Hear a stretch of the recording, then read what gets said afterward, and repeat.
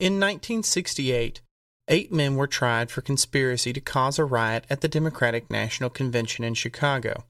This followed a series of violent interactions between the police and protesters who were present to speak out against the Vietnam War and the potential nomination of incumbent Lyndon B. Johnson. In other current events at the time, Martin Luther King Jr. had been assassinated, resulting in a rash of Chicago riots. According to historian Bruce Ragsdale, the assassination of Robert Kennedy in June, quote, further shocked the nation and complicated the race for the Democratic nomination, and, by August, many Americans believed the nation was in the midst of a profound political and cultural crisis. There had been rumors of mass protests and demonstrations, occupations of the streets by 500,000 supposed rebels, youth spirits, rock minstrels, truth seekers, peacock freaks, poets, barricade jumpers, dancers, lovers, and artists. On the eve of the convention, Chicago Mayor Richard Daley, the U.S. Army, the National Guard, and the FBI placed over 11,000 Chicago PD officers, 6,000 Army troops, 6,000 National Guard members, and nearly 1,000 FBI agents and military intelligence officers on the streets of Chicago. Protesters, journalists, photographers, and bystanders were clubbed and beaten by the police. They were pushed through plate glass windows, and the conflict erupted in violent skirmishes in Grant Park and elsewhere. The National Convention for the Causes and Prevention of Violence prepared a report for President Johnson wherein it was concluded that the police had acted irresponsibly and the violence was declared a police riot. 7 of the defendants in the trial were found guilty of crossing state lines to cause a riot. The defendants and their lawyers racked up a collective 159 counts of contempt. These decisions were reversed, and no further legal action was taken after 2 separate decisions from a federal appeals court. If you're interested in learning more about the event, I highly recommend the film The Trial of the Chicago 7. While not perfectly historically accurate, the film displays the spirit of that conflict.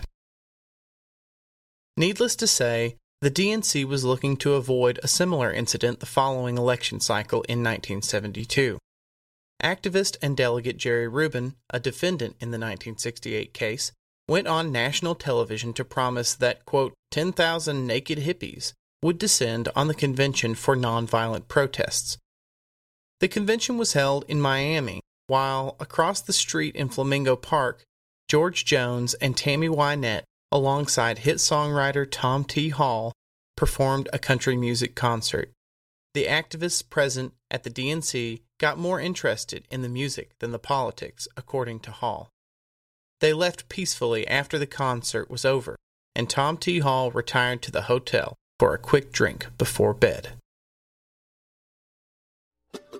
You're listening to Dig a Little Deeper, the podcast about the hidden meanings in some of the greatest songs in American music and beyond.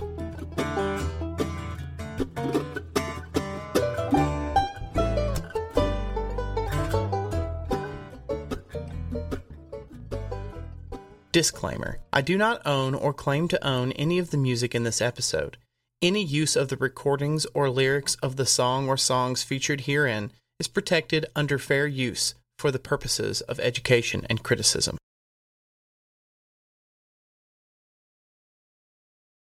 Please take a moment to listen to the song for this episode, Old Dogs, Children, and Watermelon Wine by Tom T. Hall.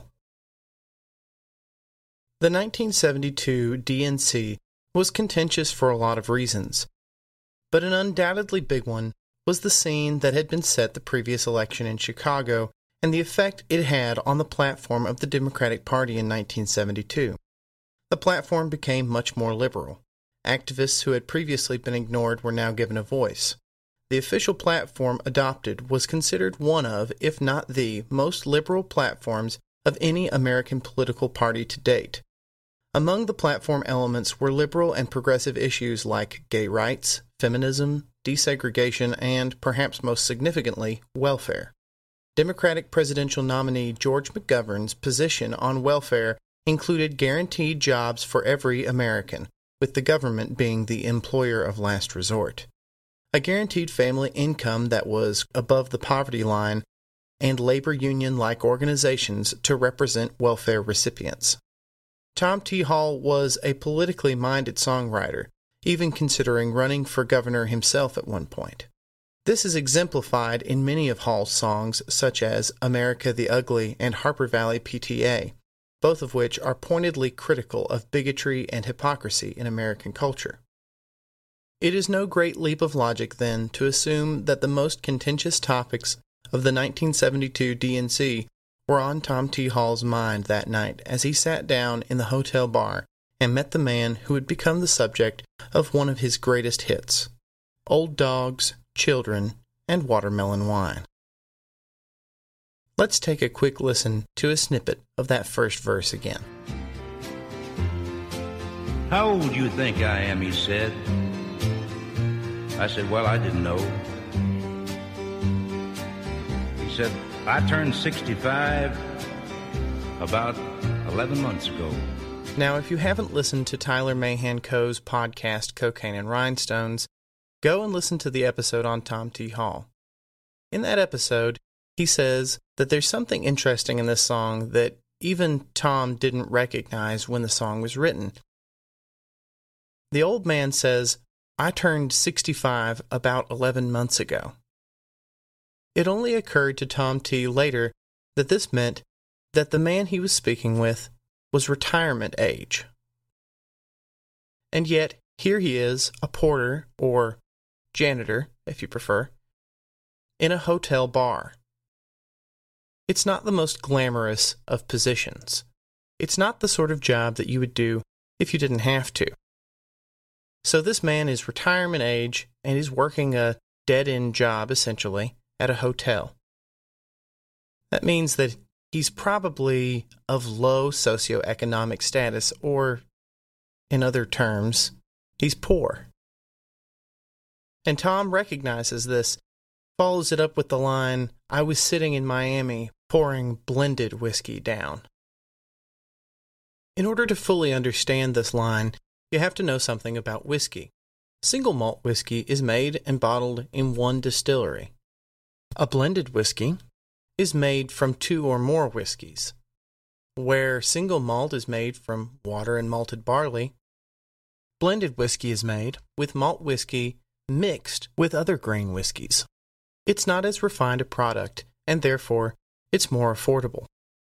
So right away, there's a comparison between the socioeconomic status of the old man serving as a janitor at the hotel and Tom T. Hall himself, who is a successful touring musician, but still has to drink blended whiskey because it's the affordable option. Not only that, but this is not a particularly fancy hotel. They sell blended whiskey, the man watching the bar is distracted by the television, and the janitor is striking up random, unwanted conversations with the hotel guests. Uninvited, he sat down and opened up his mind on old dogs and children and watermelon wine. Old dogs, children, and watermelon wine. Three things which a person could enjoy no matter their socioeconomic status. In fact, you're more likely to enjoy watermelon wine if you can't afford something nicer. The old man asks Tom T. Hall if he's ever had a drink of watermelon wine. In a way, he's asking if maybe Tom T. has the same economic background that he has. He's trying to connect. He doesn't wait for Tom T. to respond, though. He goes ahead and tells him how he feels about it. Ain't but three things in this world that's worth a solitary dime, but old dogs and children and watermelon wine.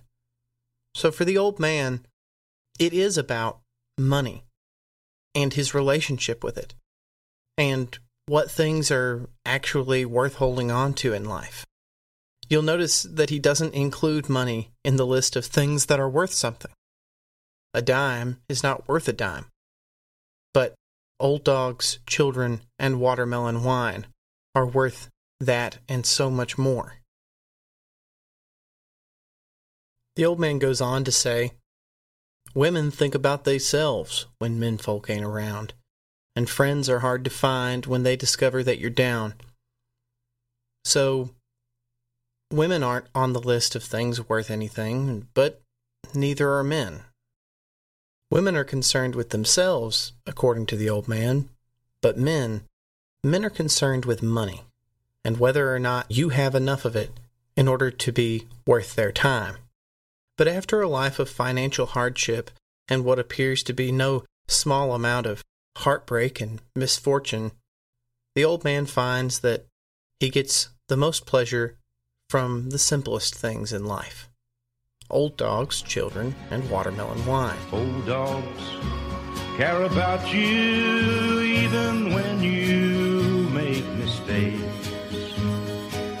God bless little children while they're still too young to hate. At first, Tom's not really paying attention to what the man has to say. Have you ever had a drink of watermelon wine? He asked. He told me all about it, though I didn't answer back. And, uninvited, he sat down. So, what was it that changed his mind? Well, he heard the man describe his whole life within those three things that he valued. He painted a picture of his background, and then he walks away. And Tom T. Hall recognizes something of value in those three things. That there's more to life than money and status, and that maybe we're better off valuing the simple things. And it's likely he sees himself in the old man in this moment, having grown up with low socioeconomic status himself. So he picks up his pen and he copies down that line about old dogs, children, and watermelon wine. And watermelon wine.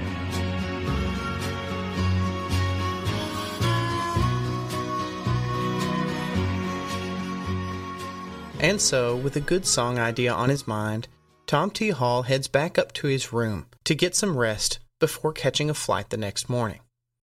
But he steals one last glance, and it's an important one, when he sees the old gray black gentleman picking up his change. The change that he left behind at the bar, presumably as a tip.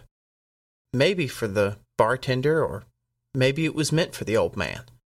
Either way, it shows us that Tom T. Hall, when he wrote the song, was aware of the man's socioeconomic status, that he intended to highlight the man's financial situation. So we're meant to hear the song as a juxtaposition between the man's financial wealth, or lack thereof, and his wealth of wisdom. But why those three things, old dogs, children, and watermelon wine? What particular benefits do they confer? Well, he's already said that old dogs represent forgiveness. Forgiveness for the mistakes that you make, not just from the people around you, but an attempt to forgive yourself, maybe. Children are valued for their innocence, their lack of ability to hate. They haven't formed biases, and no doubt the 1968 riots were on Tom's mind.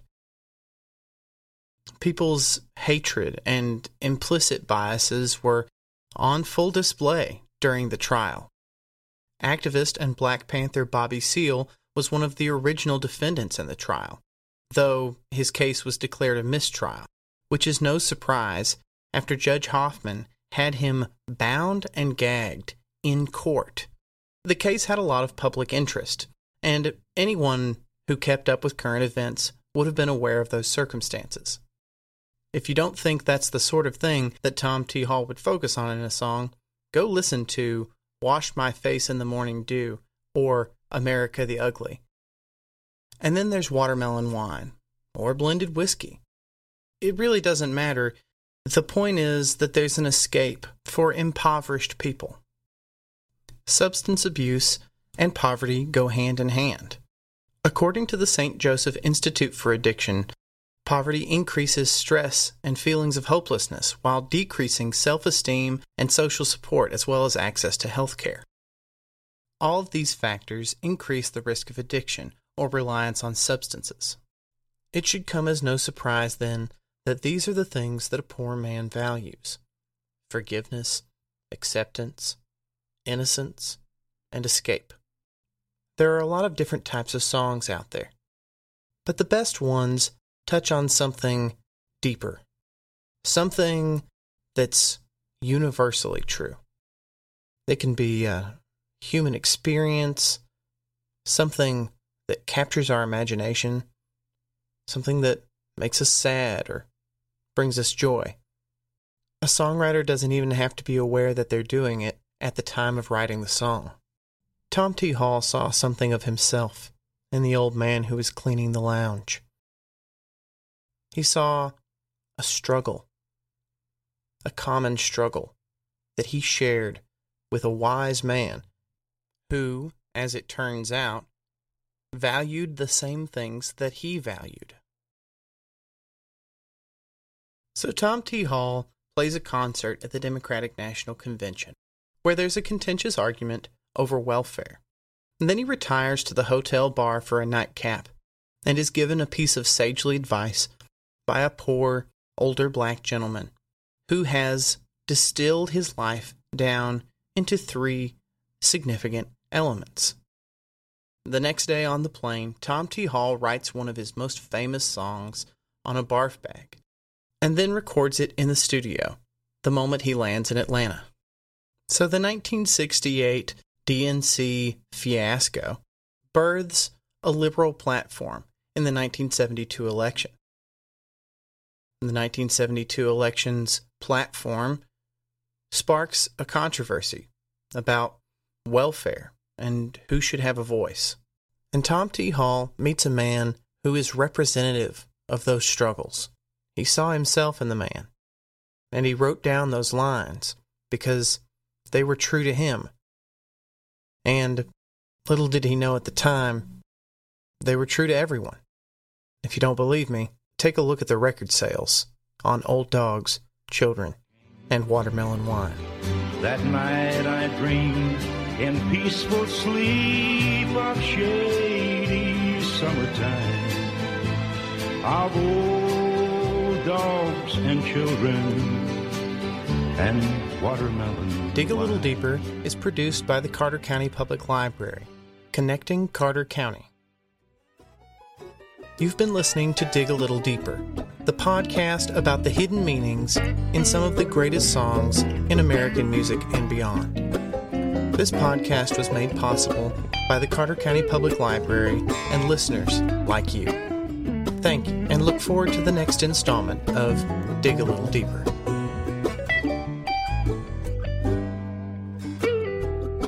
Dig a Little Deeper was also made possible by the Olive Hill Chamber of Commerce, leading the way in sustainable business practices and community events in Olive Hill. If you enjoyed this episode featuring Tom T. Hall, please visit the Olive Hill Depot, open Thursday through Saturday 10 a.m. to 4 p.m. and located on Railroad Street in Olive Hill, Kentucky. The depot houses a spectacular collection of Tom T. Hall memorabilia as well as displays on many other local heroes. While you're there, say hello and thank you to our Chamber of Commerce leadership, and sign the guest book sporting names from visitors from all over the world. Olive Hill Strong.